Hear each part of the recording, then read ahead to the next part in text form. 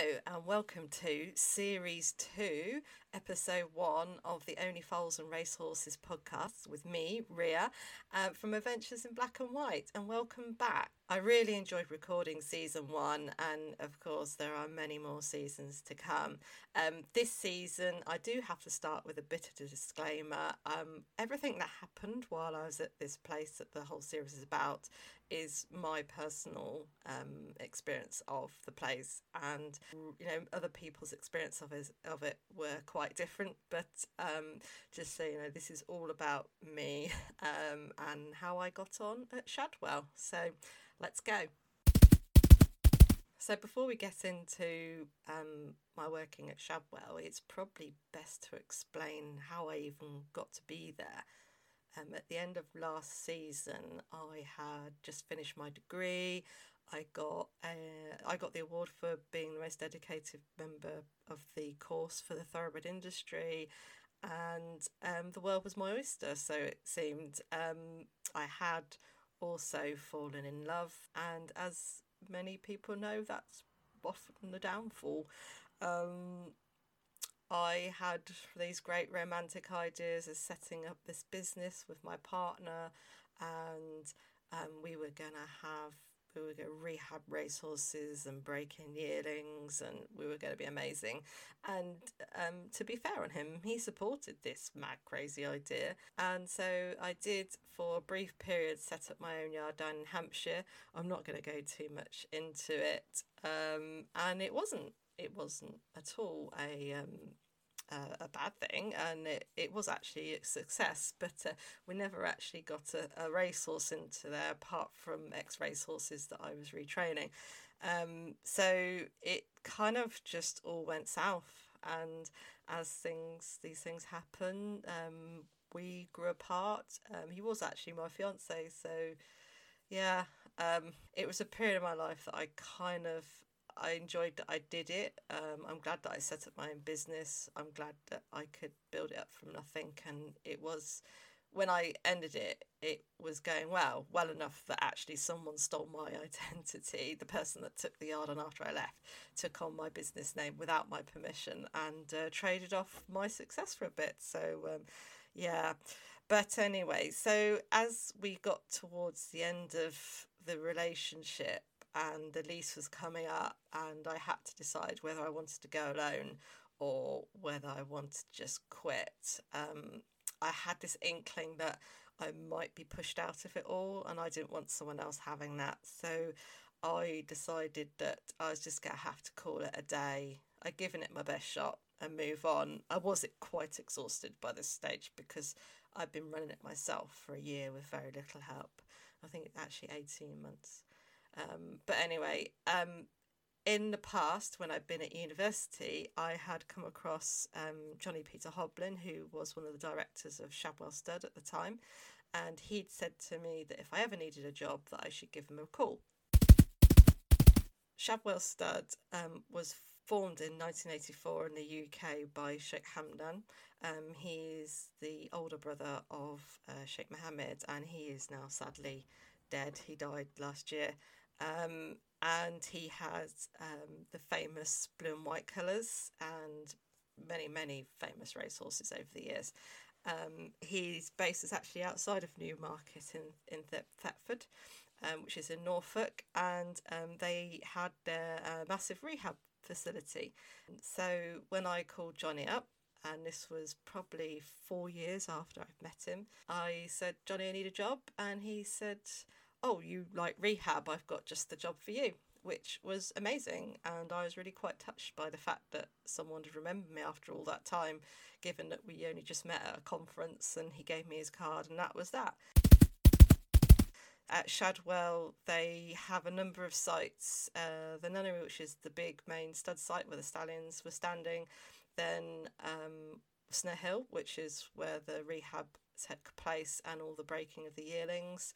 Then in Newmarket itself, there is Beach House, which also had some stallions, some Arabs and some thoroughbreds. That's the other thing about Shadwell. So Shadwell Stud was just thoroughbreds, it was also Arabs as well.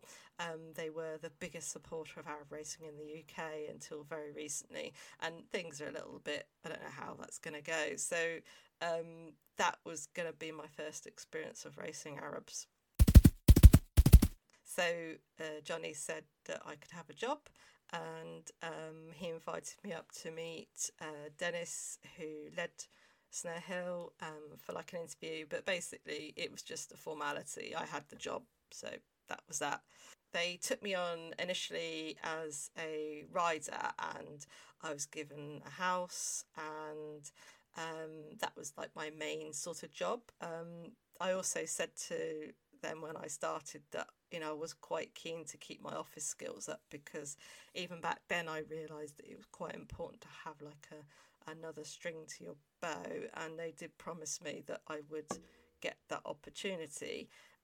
That never happened. I can say that right now. I wouldn't say that it was a completely wasted experience working at Shadwell, but there was a lot of empty promises and yeah, things that weren't quite right, but then also some fantastic opportunities in other ways. And I also got to meet some amazing people that I'm still friends with to this day. So when it came round to moving to Shadwell, I literally had one weekend to pack up my whole entire life down in Hampshire and move the 4 hours up to Norfolk. I'd come up 2 days before I actually moved myself and moved my horse in. That was a little bit scary in itself, because before I moved I actually had 5 horses, so I had to sell a couple, loan out a couple, and then I kept my youngster. And it was a little bit strange at the time. I never actually got to see the house I was moving into, like the inside of it, because whatever reason the housemate didn't really like that. But yeah, it was, you know, when you start a job and you think there's things that you weren't happy about, but you were like, I just, at this point, like, I just needed somewhere to live and I could do the job. So then I moved all my stuff up and I moved into a nice little place called Rushford. The house I lived in was actually, I think it's a list to, like, it was a listed cottage. It was beautiful, really, really picture perfect sort of Norfolk Flint property, and yeah, in a really nice quiet place, not on site, which is really nice actually. I didn't want to live like on the actual stud site itself, so it's nice to be there. But everyone in that row worked for Shadwell. And the girl that I moved in with was a girl called Claire. She'd just had a difficult breakup with her partner, who also worked for the stud, and so she had decided that she wanted to stay in her house. He'd been moved somewhere else, and that she was going to have a housemate. So the situation in the house was that we just paid rent, but like it was minimal, and all our bills were paid for by the company, which was really, really good, because I've lived in other situations where you have to start sharing bills and it doesn't really work. Claire was initially very welcoming, and we were sort of good friends. I don't know, it's very difficult for people when they've been in that situation. You've lived, like, you know, with someone, and then all of a sudden it all goes wrong, and then you've got to live with some stranger. So I think for both of us it was probably quite hard, more so for her. And yeah, we weren't always the best of housemates to each other. We do get on now, many years down the line, but there was times when it was quite hard. But anyway, the house was lovely, and that was that. For working in the rehab yard itself, there was a number of different yards. So there was the Snare Hill main site, which was basically mostly the rehab horses. There'd be a couple of yearlings there various times of the year, when we had lots and lots of yearlings in. Then there was another yard called Shoulder of Mutton, which was on the main site but just down the road. That was just for yearlings, and also breaking in the racing Arabs as well. So that was a breaking yard. There was a track that we had as well. We had indoor schools. Later on, they built the Breck, which was another purpose-built facility for breaking yearlings with lunge pits and whatnot. Off the Snare Hill site and down the road, near to my house, was a yard called the Nursery, which is a very old-fashioned yard. That was basically for the sick, lame and lazy, or otherwise known as death row, where we had horses that basically were never going to go back into training. So for whatever reason they were there, they might be going to the sales. We did actually retrain a couple while I was there, and then some of them, that was where they finished their days, or they got gifted to people. And then further on down the road was Melton, which I believe was the original first site that Sheikh Hamdan bought. That was where the stallions were originally, and that was amazing. Like, it was so sweet. It was so old-fashioned. The stallion stables there actually had marble in. All the wood was like panelled and brass, and they've modernised it over the years. There was also a covering shed there. There was an indoor school. Although we really weirdly rode in the paddocks most of the time, we didn't use the school that much. But yeah, so that was where mostly the Arabs lived, and that's where the Arabs were mostly broken in. So that was that place, and then further on down the road towards more where they have some more housing. There was actually a site. It used to be used mainly for endurance because Sheikh Hamdan had endurance horses. Well, his sons had endurance horses as well. And we'd use that. It was home farm. We'd use that for sort of isolation cases and overspill. So the site was immense, and even the rehab bit itself, like, you could be split among the sites, and over time you would be moved around depending on what your skill set was. So because I was small, I would get moved around to where the yearlings and the Arabs were being broken into, because ironically enough, as time went on, I was deemed too light to ride the rehabs, which probably for me was a good thing. At that point, Snare Hill didn't have too many facilities that they do now, so they had a spa. Yeah, that was about it. We had the spa up there, the horse walkers, and then the indoor school, and then the track, and that was pretty much how they formed their rehab. There was a physio that worked there the whole time. She was my next door neighbour, Claire. She was lovely, and she'd been trained up by them.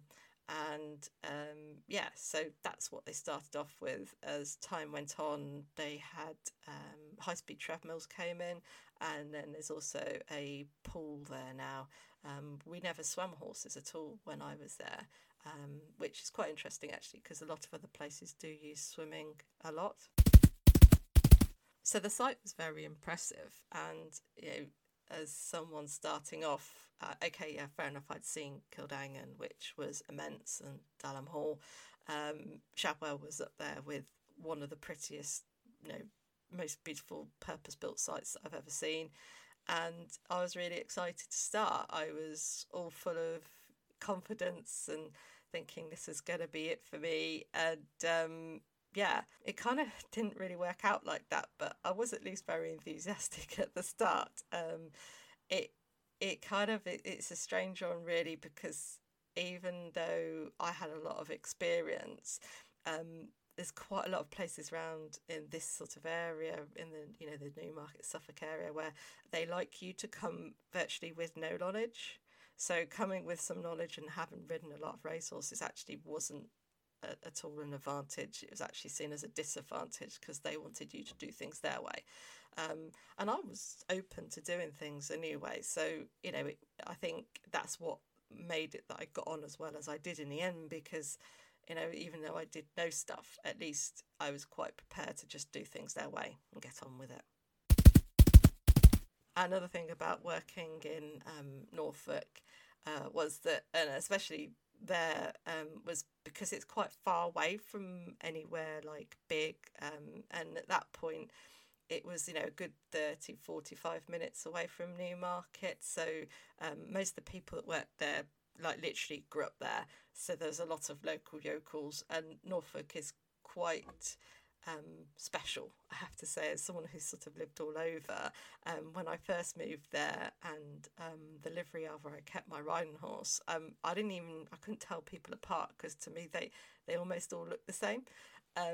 They all had like curly hair, glasses, and funny teeth, and that's not derogatory. It was just like that's the way it was, and they all have very, very funny views of the world, but they were their views and they hadn't ever been anywhere, so it was quite funny. So you had those people, and then you had people like me who'd been around a bit, and then of course there was a lot of foreign workers, and at Shadwell, because in Thetford there's a high Polish and Portuguese community.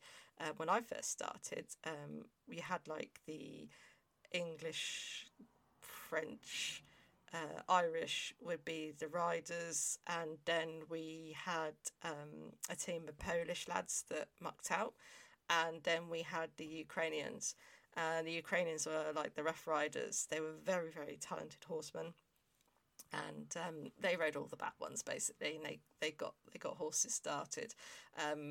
It was quite the sort of place where girls didn't do those jobs, which for me was quite hard, because I come from running my own yard and breaking horses in myself with no help. I was like quite capable of sitting on a horse while it's plunging around a box, but that was the Ukrainians' job, and they were lovely. Like, they were the sweetest people ever, and yeah, it was nice. It was interesting to see how they worked with the horses as well. There were also people that had literally worked at Shadwell since it started. And yeah, they were quite funny people, because you could tell they'd never been anywhere else in their life. But it was a nice sort of mix of people. There was quite a lot of young people there, and I think I found it a little bit. I didn't quite fit in, because I hadn't been there I wasn't local, so I didn't fit in so much with the older ones, and then the younger ones kind of saw me a little bit suspicious, because I was this single female that came onto the yard, and it was okay though, and I sort of had high hopes, as I said, but that was the start of it all. And actually, I think I'll leave it there, because my first day, I think that deserves like the next episode. So I hope you liked my introduction to series 2, and don't forget to come back next week for the next one. And so if you've enjoyed this episode, please take a screenshot of the episode and pop it on your social media and tag me. At some point I might have some merchandise come in, so there will be competitions in time where I'll put that up, but for now, keep your eyes out for that, and look forward to speaking in episode 2 about my first day.